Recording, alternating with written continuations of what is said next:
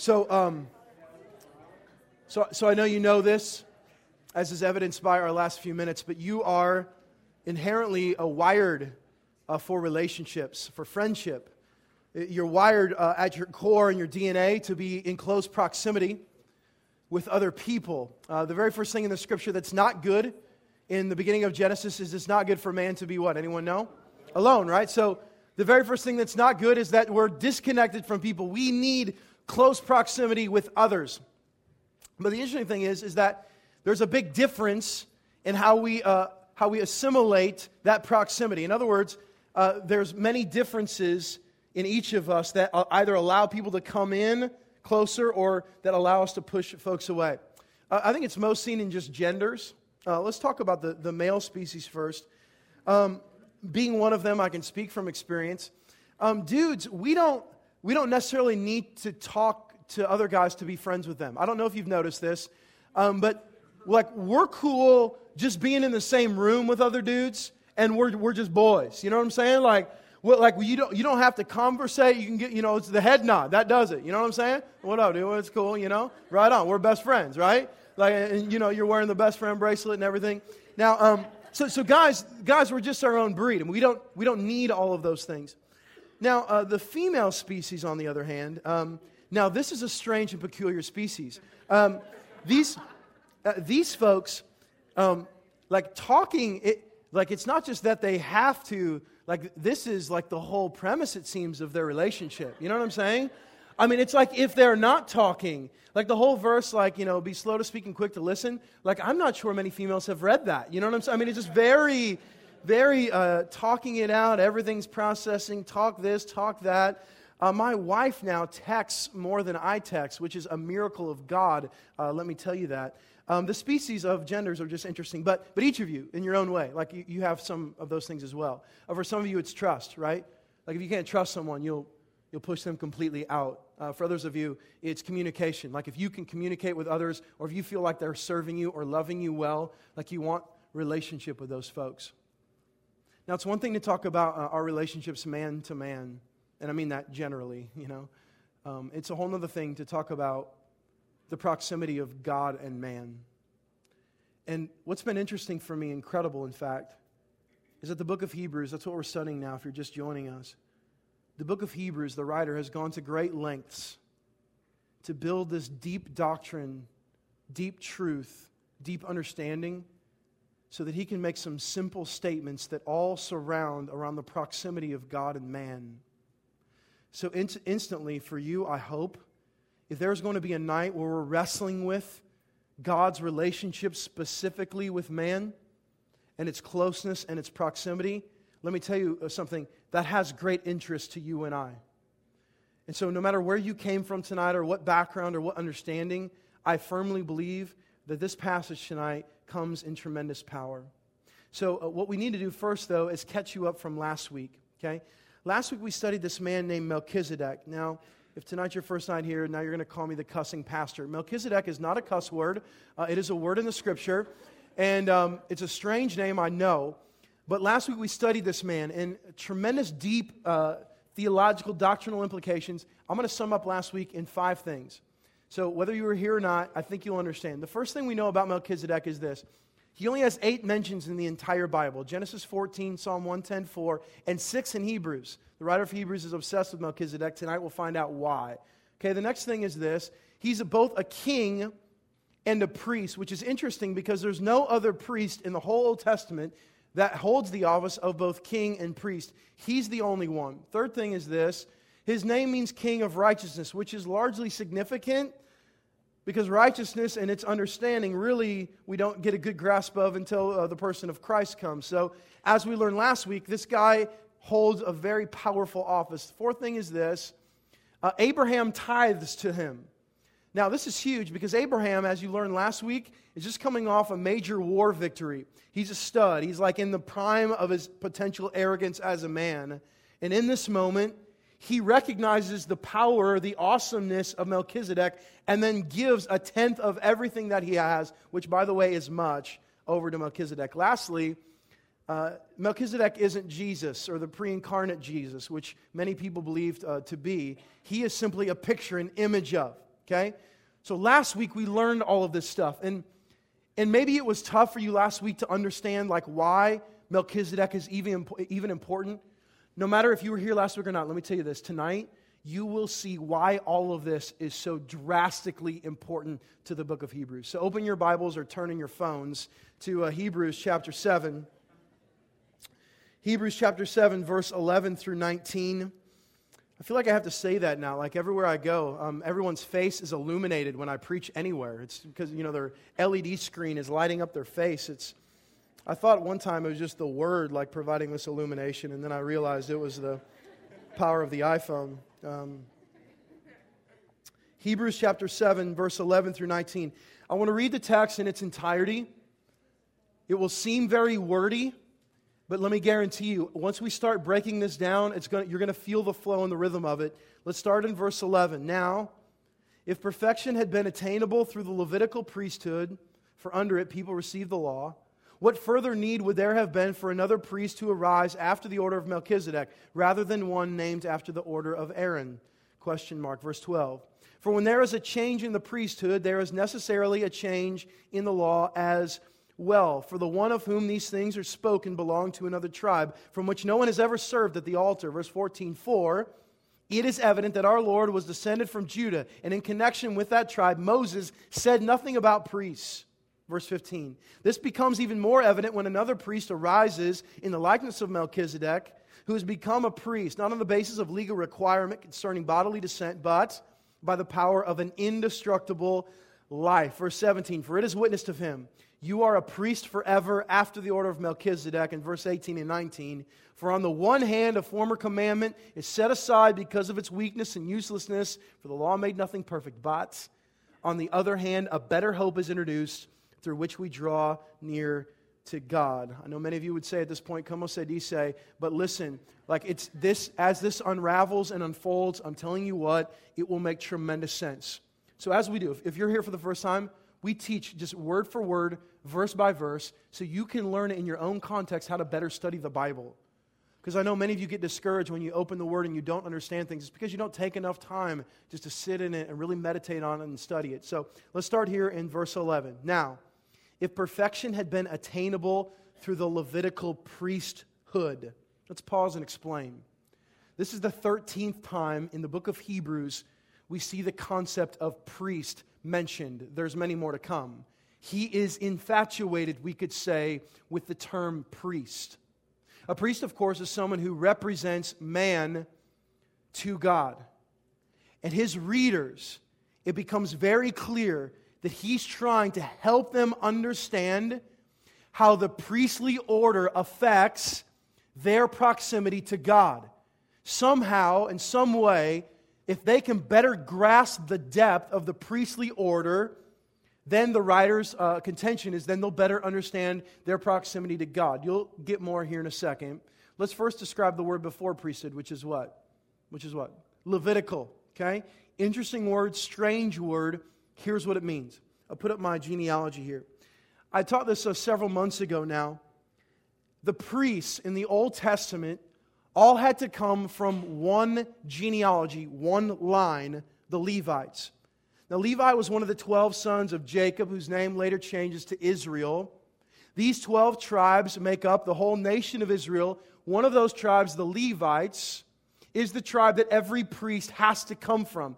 So much so that you had to prove 4 generations back an unbroken line to that of Levi. Aaron's the first priest, and all of this line is largely significant. So somehow the writer's saying there is this connection, you can take that down now, this connection between the Levitical genealogy and the priesthood and our relationship and proximity to God.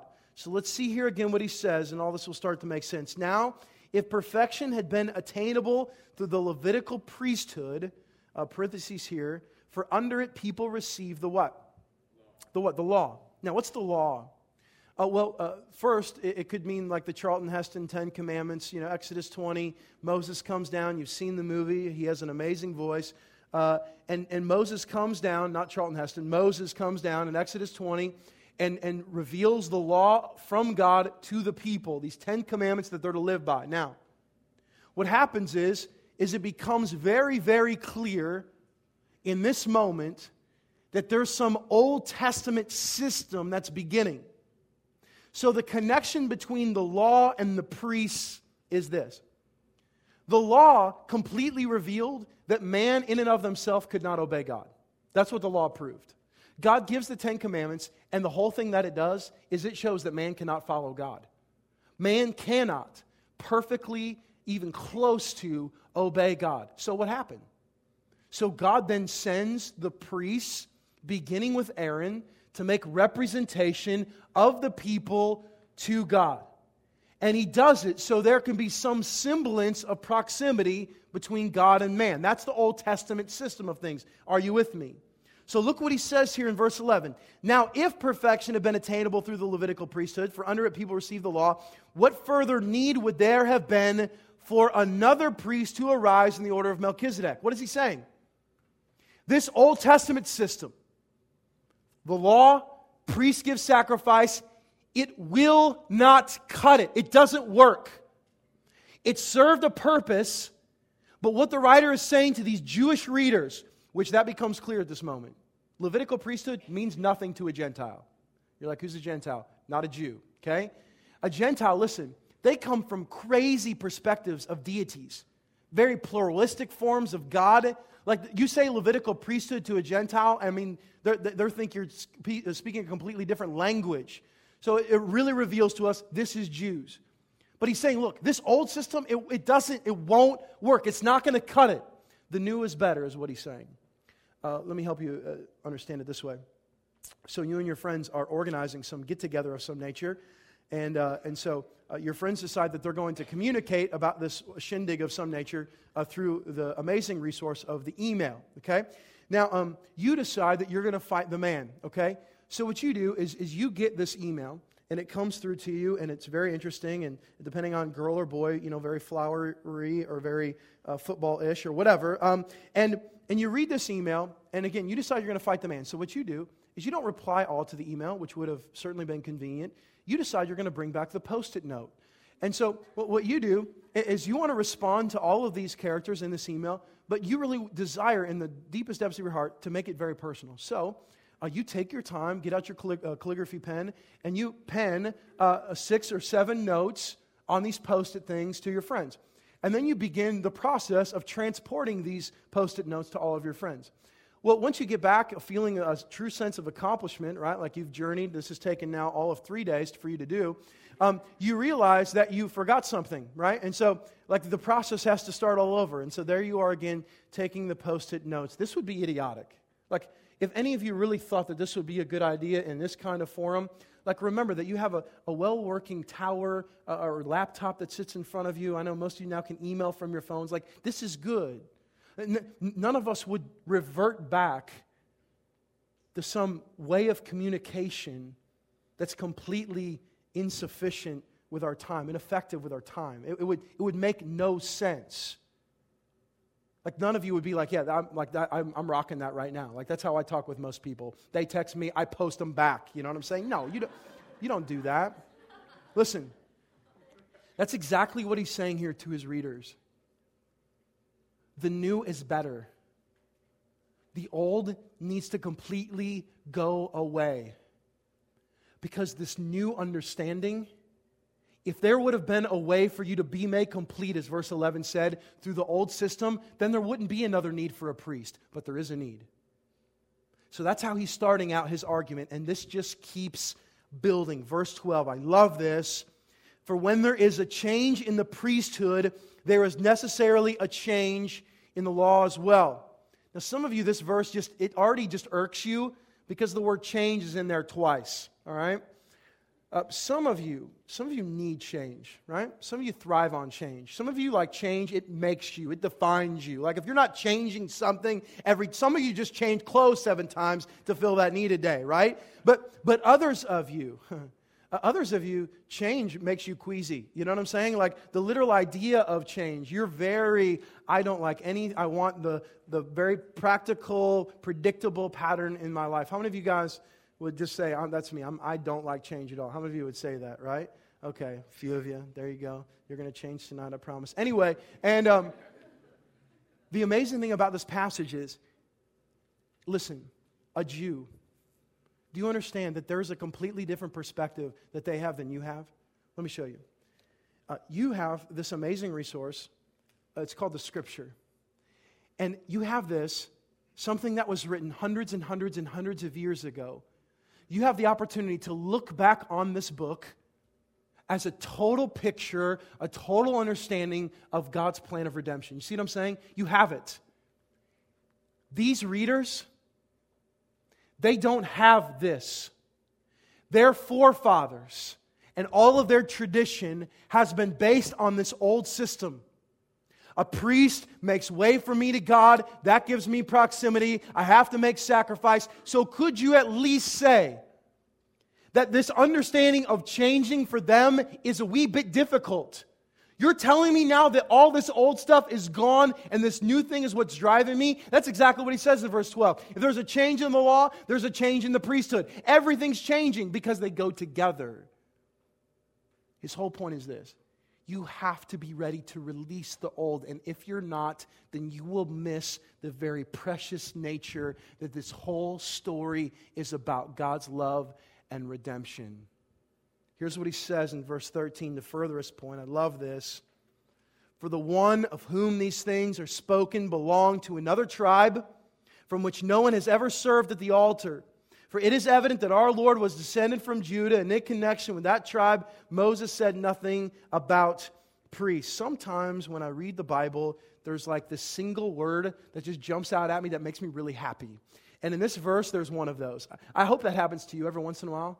Like as you're reading, hopefully you do that, or you're flipping. Like as you're reading, there's this single word that just comes out and grabs your heart and stirs you. For me here, it's in the very beginnings of verse 13. For the, what's the word? For the one. I am so and was and still will be deeply impacted by the simple word one. In an area of the world and an understanding of complete paganism, and even Jews are being infiltrated by Gnosticism, there is so much out there that is so confusing for us. So many voices, so much coming at us. I find it truly encouraging that the story of the Bible is about one God and one story of redemption and one love and one body. There is no confusion. We don't have to sift through all of these deities. Do you understand that there's some religions that literally have hundreds of gods? It would be so confusing every day to know who to pray to and who is talking to me and what kind of sacrifice do I need to give this God and this godette or whatever. Like, what does that look like, right? It would get so confusing. Not for you, not for me. One God. There's only one. And when the writer here escalates that, I find true encouragement in knowing that I have the opportunity to not be confused, but to be completely focused. And I know many of you struggle with that. Being focused on one simple thought that this book and this story and this reality is God's love and story of redemption as one God, one Father, one Son, one Spirit. And so he says this about the tribal system. For the one of whom these things are spoken belonged to another tribe, from which no one has ever served at the altar. For it is evident that our Lord, in verse 14, was descended from what? From Judah. And in connection with that tribe, Moses said nothing about priest. Here's his point. Jesus is clearly not from the Levitical tribe. He's not from the Levitical line. He doesn't stem from Aaron. Jesus is going to be a completely different kind of priest. Moses didn't talk about the tribe of Judah. In fact, this is only one of two times in Scripture, the other Revelation 5:5, where we even see the concept of the tribe of Judah and Jesus' connection. Matthew and Luke's genealogy firm up this with showing that David and Jesus are in the same line. David coming from the tribe of Judah. All of this point is this. Melchizedek serves a scriptural purpose. And what is that? Jesus doesn't come from the Levites. He comes from something else. That's his purpose. Melchizedek is in the Scripture. We mentioned him last week, studied him, took everything into the doctrine so that we could understand Jesus is a different kind of priest. He's not like these human priests. He doesn't have to make sacrifice on his own behalf. He sacrifices on behalf of others. He's a completely different priest from a completely different tribe. And this is the point in the story. Listen. Like, in movies where, everything is just escalating to this one central point, and your heart starts beating, and the music starts riding, and they say, "Hold me, Jack," and there's this amazing Titanic moment, right? Now, this is that point. Look at this in verse 15. Verse 15, this becomes even more evident when another priest arises in the likeness of Melchizedek. Anytime we've seen the name Melchizedek, it's always said in the what? In the order of Melchizedek. But now this whole thing changes. Now we see that this new priest is going to be in the likeness of Melchizedek. There's a massive transition. Let me talk about it for a second. To be a Levitical priest, I've already mentioned it, 4 generations back, you had to prove unbroken line. There was 146 scriptural mentions that if you had any physical blemish, one of these 146, you couldn't be a priest. So there's that list gets pretty daunting, okay? Had to be from Aaron's line 4 generations back. If you had any one of 146 skin or bodily blemishes, no dice. The third thing is this. In Leviticus chapter 9 talks about all of the physical preparations and cleansings you had to go through as a priest. In other words, the Levitical line was completely physical. It had to do with genealogy, had to do with physical presence and blemishes. It was all based on the physical. And there were bad and ungodly priests at times, which if you look through the Scripture, God certainly dealt with them appropriately, right? But this other line, in the likeness of Melchizedek, has nothing to do with physicality and everything to do with character. Melchizedek was the king of peace and righteousness, not the pre-incarnate Christ, but a picture of what Christ would be. And so Jesus, who is coming from this line, comes in the likeness of Melchizedek. And this is unbelievable. If he has spent all of this time building into his readers this doctrine of priests, you have to understand priests, you have to understand Melchizedek, now we see why. If they don't understand the priestly system, if they don't understand the depth of Melchizedek, and that's why he's so obsessed with Melchizedek, because if you're interested in the priestly order, then you have to be interested in Melchizedek. His whole thing is this: when you understand that, then you see proximity of God and man. So much so that the power of verse 16 is seen in this. Who has become a priest not on the basis of legal requirement concerning bodily descent, but by the power of an indestructible life. This is his moment with all passion and vigor, where the writer of Hebrews is saying, Jesus has to be your priest. Like, no more of these other guys. These other guys aren't cutting it. They're human, they're failed, they're flawed. They're temporal. Jesus has to be your priest. He has literally spent chapters of teaching on priests and now an extremely depth teaching on Melchizedek, just so he could say, Jesus, this new priest, he's the only priest. He's your way, he's your truth, he's your life. Are you with me? Now he says all of this to reiterate here in verse 17. For it is witnessed of him, you are a priest forever after the order of Melchizedek. I have much to say on this. 3rd time it's mentioned exactly in Hebrews, 5th time implicitly. There's something I hate about myself. You're like, oh, I'm sure I know what it is, because I hate that about you too. Thank you. I appreciate that. I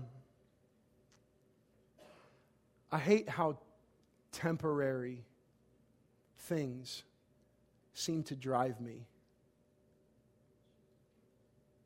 And I've tried to discover it in my life, and I would imagine that some of you struggle with it too. It's just so easy.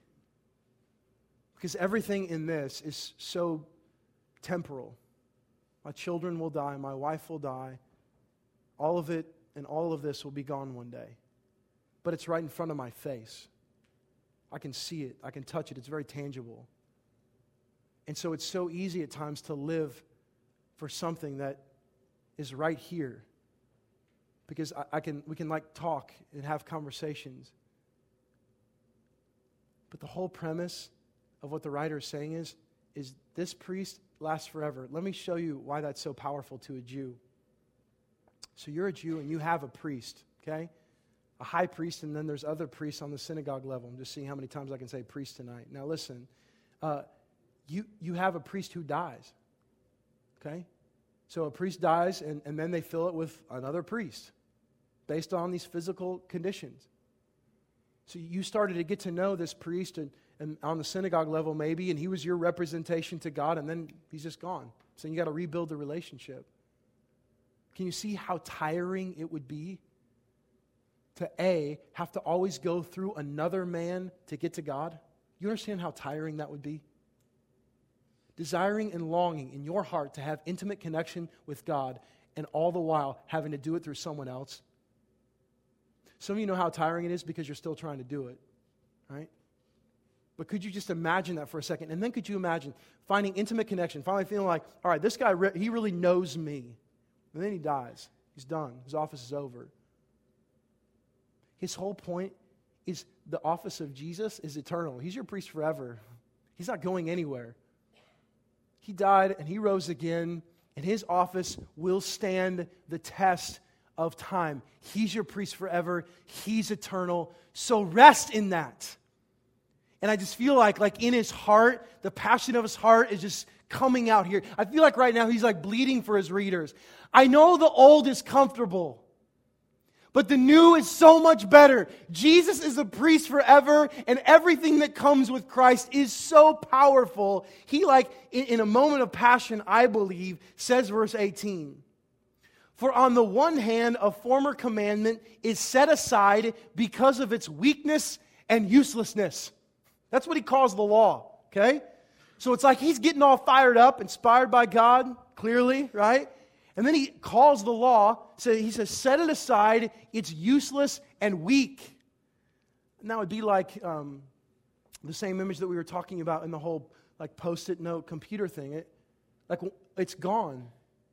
It's over. It served a purpose, like telegrams and everything. They served a purpose at one point in time, but now they're obsolete because there's something better. So he's not saying the law was completely useless. He's just saying it served its purpose and now it's done. Now, listen. I've been wrecked over this passage because of how much time the writer has taken to get to this point right here in verse 19. He's been building and building and building and building. And it's like this. If they can understand deep truths, then maybe they'll get a simple statement. And so he says this in verse 19. "For the law made nothing perfect, but on the other hand, a better hope is introduced through which we draw near to God." You can have proximity to God that is so intimately connected, and he's been building all of this priestly structure to finally say to his readers, you can draw near to God. You can have connection with God. You never had it before, but now you can have it. And you sit in your seat and have this amazing opportunity through the grace of Christ to do that same thing, to draw near to God. My fear is that many of you fear being near to Him. The very thing that defines our faith, God and man can be in proximity because of Jesus, is one of, I believe, some of your greatest fears. And I want to help show you why. An understanding of drawing near to God, I think there's at least 8 things that reveal what that drawing looks like. And so if I could, I want to walk through these with you. And what you're going to find is, though some of you would communicate that you're drawing near to God, I think what you're about to see is maybe not so much. The first thing is this: when you are drawing near to God because of Christ, you are constantly seeing new portrayals of His character. And it is so encouraging and overwhelming because just daily you are seeing new truths about the depth of who God is. And it's just coming out of you. I mean, today you thought you understood His love, and then boom, tomorrow He opens the floodgates shows you deeper truths of His love, shows you how much wider it is than you could even conceptualize. When you're drawing near to Him, His character is just coming. You just can't stop seeing it. That's one of your greatest indications. Proximity to God is getting closer, and His character is getting so clear. Second thing is this, you hear Him. You're like, what, on some God walkie-talkie, right? Like, well, the Scripture. Like one of the biggest things that I always hear from. So I heard, some of my friends say they heard God's voice, and I never read the Bible. It's an entire book filled with God's voice. And when you're drawing near to God, His voice is so discernible from every other voice. You know His voice apart from all of the other chaos and rigmarole of the culture. It's so clear. You hear Him. And so I'm just saying right now, if you read a Scripture and you feel like there's nothing that's being produced from it, it already says it's living and active. It's probable that you're just not drawing near to Him. Third thing is this. And I love this one. You see Him working. It bothers me deeply when I hear Christians talk about things like circumstance. Have you ever heard a Christian say, I can't believe that happened? Have you ever heard a Christian say that? Have you ever said that? Like 40 times yesterday, right? I can't believe this happened. Might be one of your deepest doctrine statements you ever make. You can't believe this happened? Really? Is that really the truth? Because what I see constantly in every situation, pain and joy, that God is at work.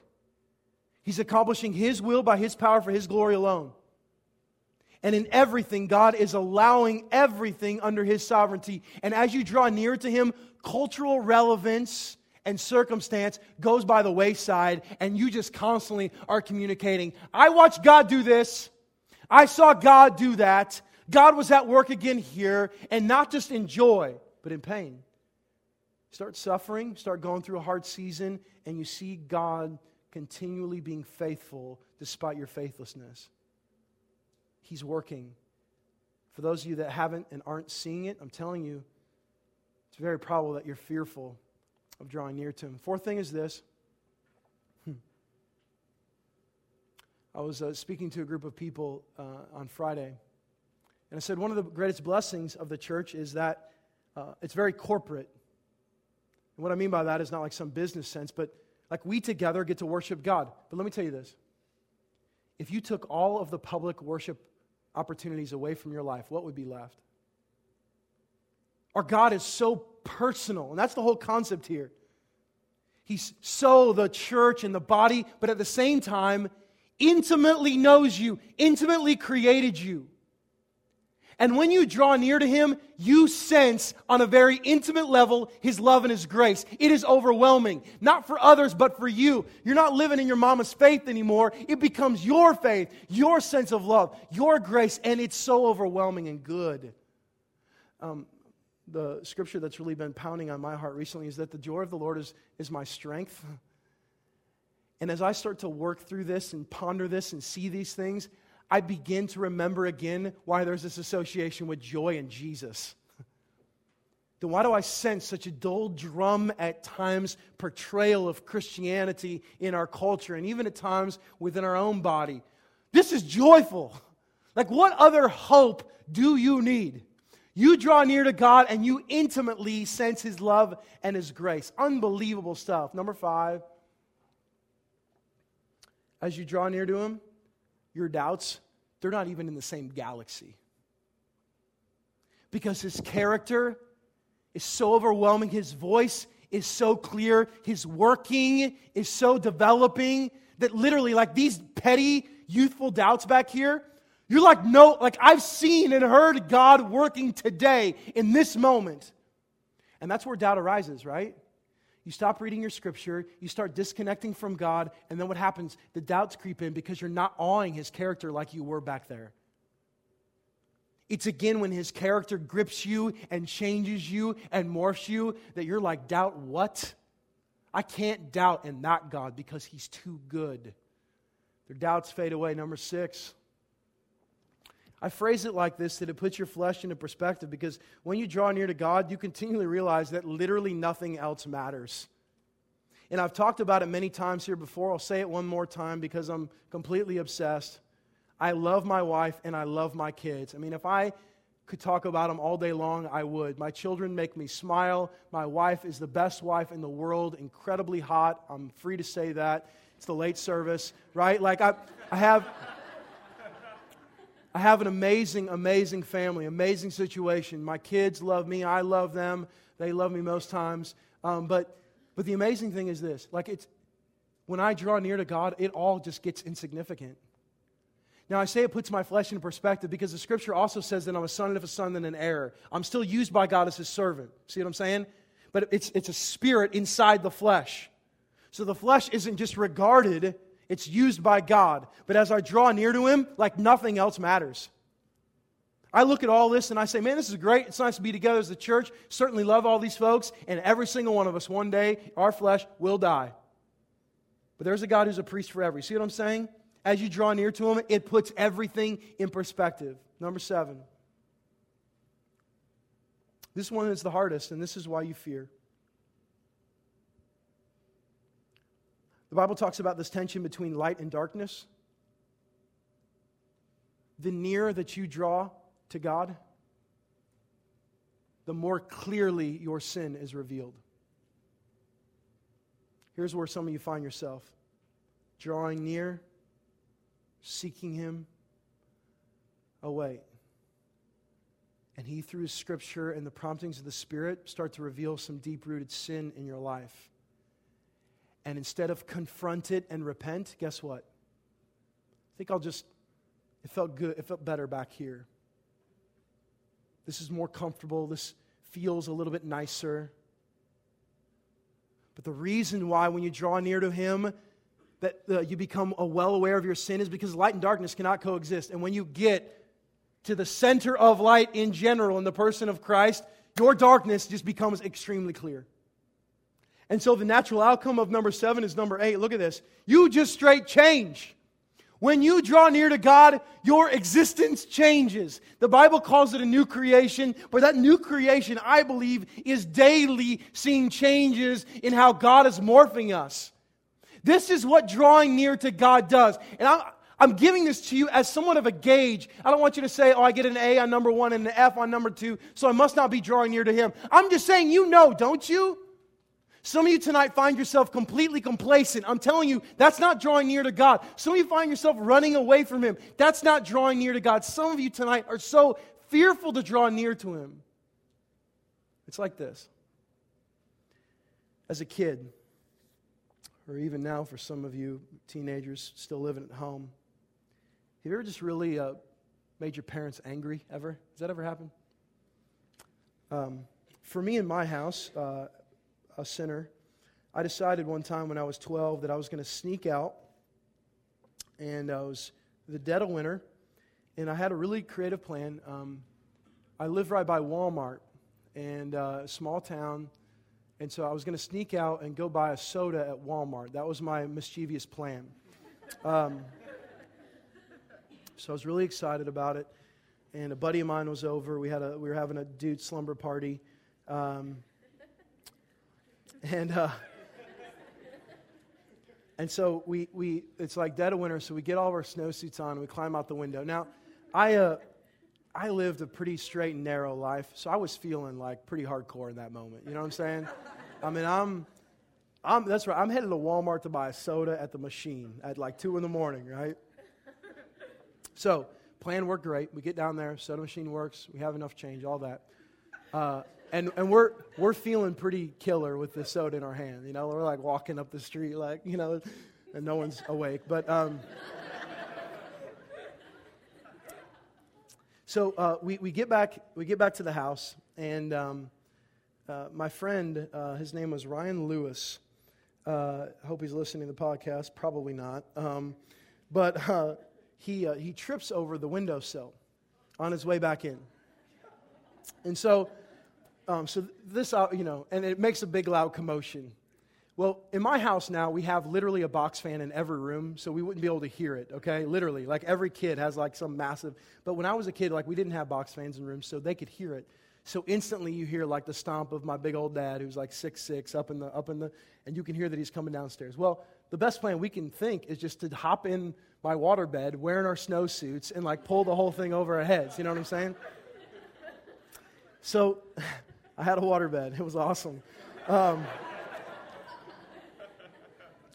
So we walk in, and we find ourselves in the bed. My dad walks in. He turns on the light, and you know, he can see our feet sticking out the bottom, and he can see like our stocking hats out the top. You know, and I mean, I was straight busted. You know, so he's like, "So what'd you guys do?"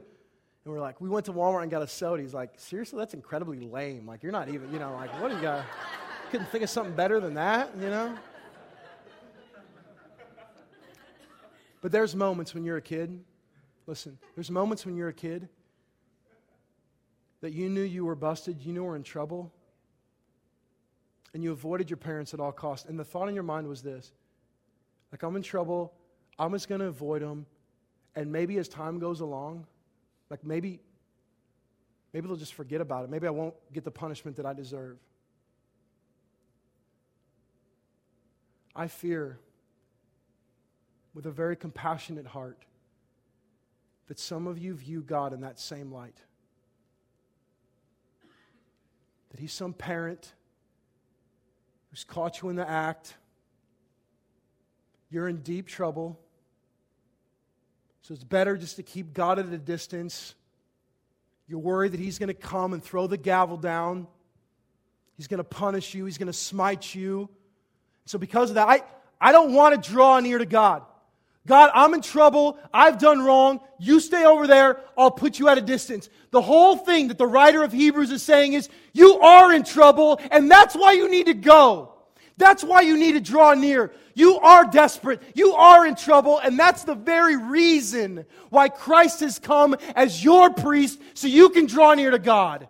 He's not the God of smite, He's the God of grace. And yes, the God of judgment, my friends, but the opportunity for grace is still alive now. And some of you have been running, keeping God at a distance, thinking that He's just some fearful character that can't love you because of how disconnected you are and how deep your sin is. And let me tell you, that is a lie from the enemy. You're not too far away right now to be brought back by the grace of Christ. Receive it. Receive it now. Draw near to Him now. The period of grace is still there. And what I fear is what I see in Christianity overall in our culture is a whole bunch of people who have this unbelievable opportunity, listen, to be in close proximity with a good, glorious, amazing God, and yet they go like this.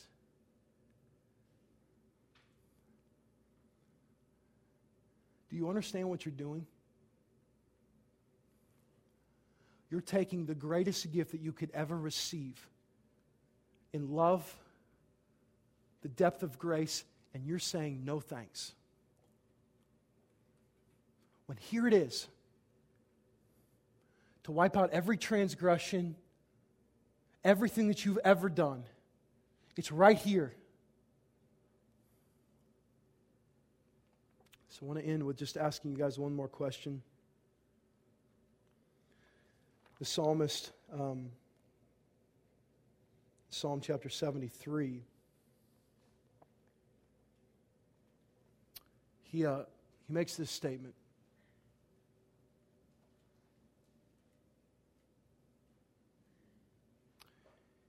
He says, "But for me it is good to be near God. I have made the Lord God my refuge, that I may tell of your works. But for me it is good to be near God. I have made the Lord God my refuge, that I may tell of your works." My question for you guys tonight is that your testimony? Is that you? And if not, will you please hear this? His grace is completely sufficient and enough. Things that you believe in your heart that are unforgivable are the very things that have been already nailed to the cross.